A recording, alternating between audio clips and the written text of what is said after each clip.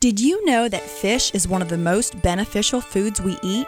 It is a great source of omega-3 fats, but most people don't take advantage of it. To maintain good health, the American Heart Association recommends eating at least 2 3.5-ounce servings of non-fried fatty fish per week.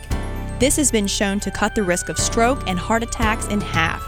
The highest levels of omega-3 fats are found in cold water fish, such as salmon, sardines, herring, and tuna. As an alternative to fish dishes, fish oil supplements provide 2 key omega-3s, EPA and DHA. These omega-3s control the chronic internal inflammation that underlies heart disease, diabetes, and a host of other ills ranging from PMS to rheumatoid arthritis.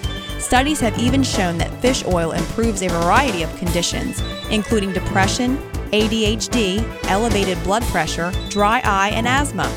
It also reduces risk for breast cancer, improves brain function, and helps control stress and maintain weight.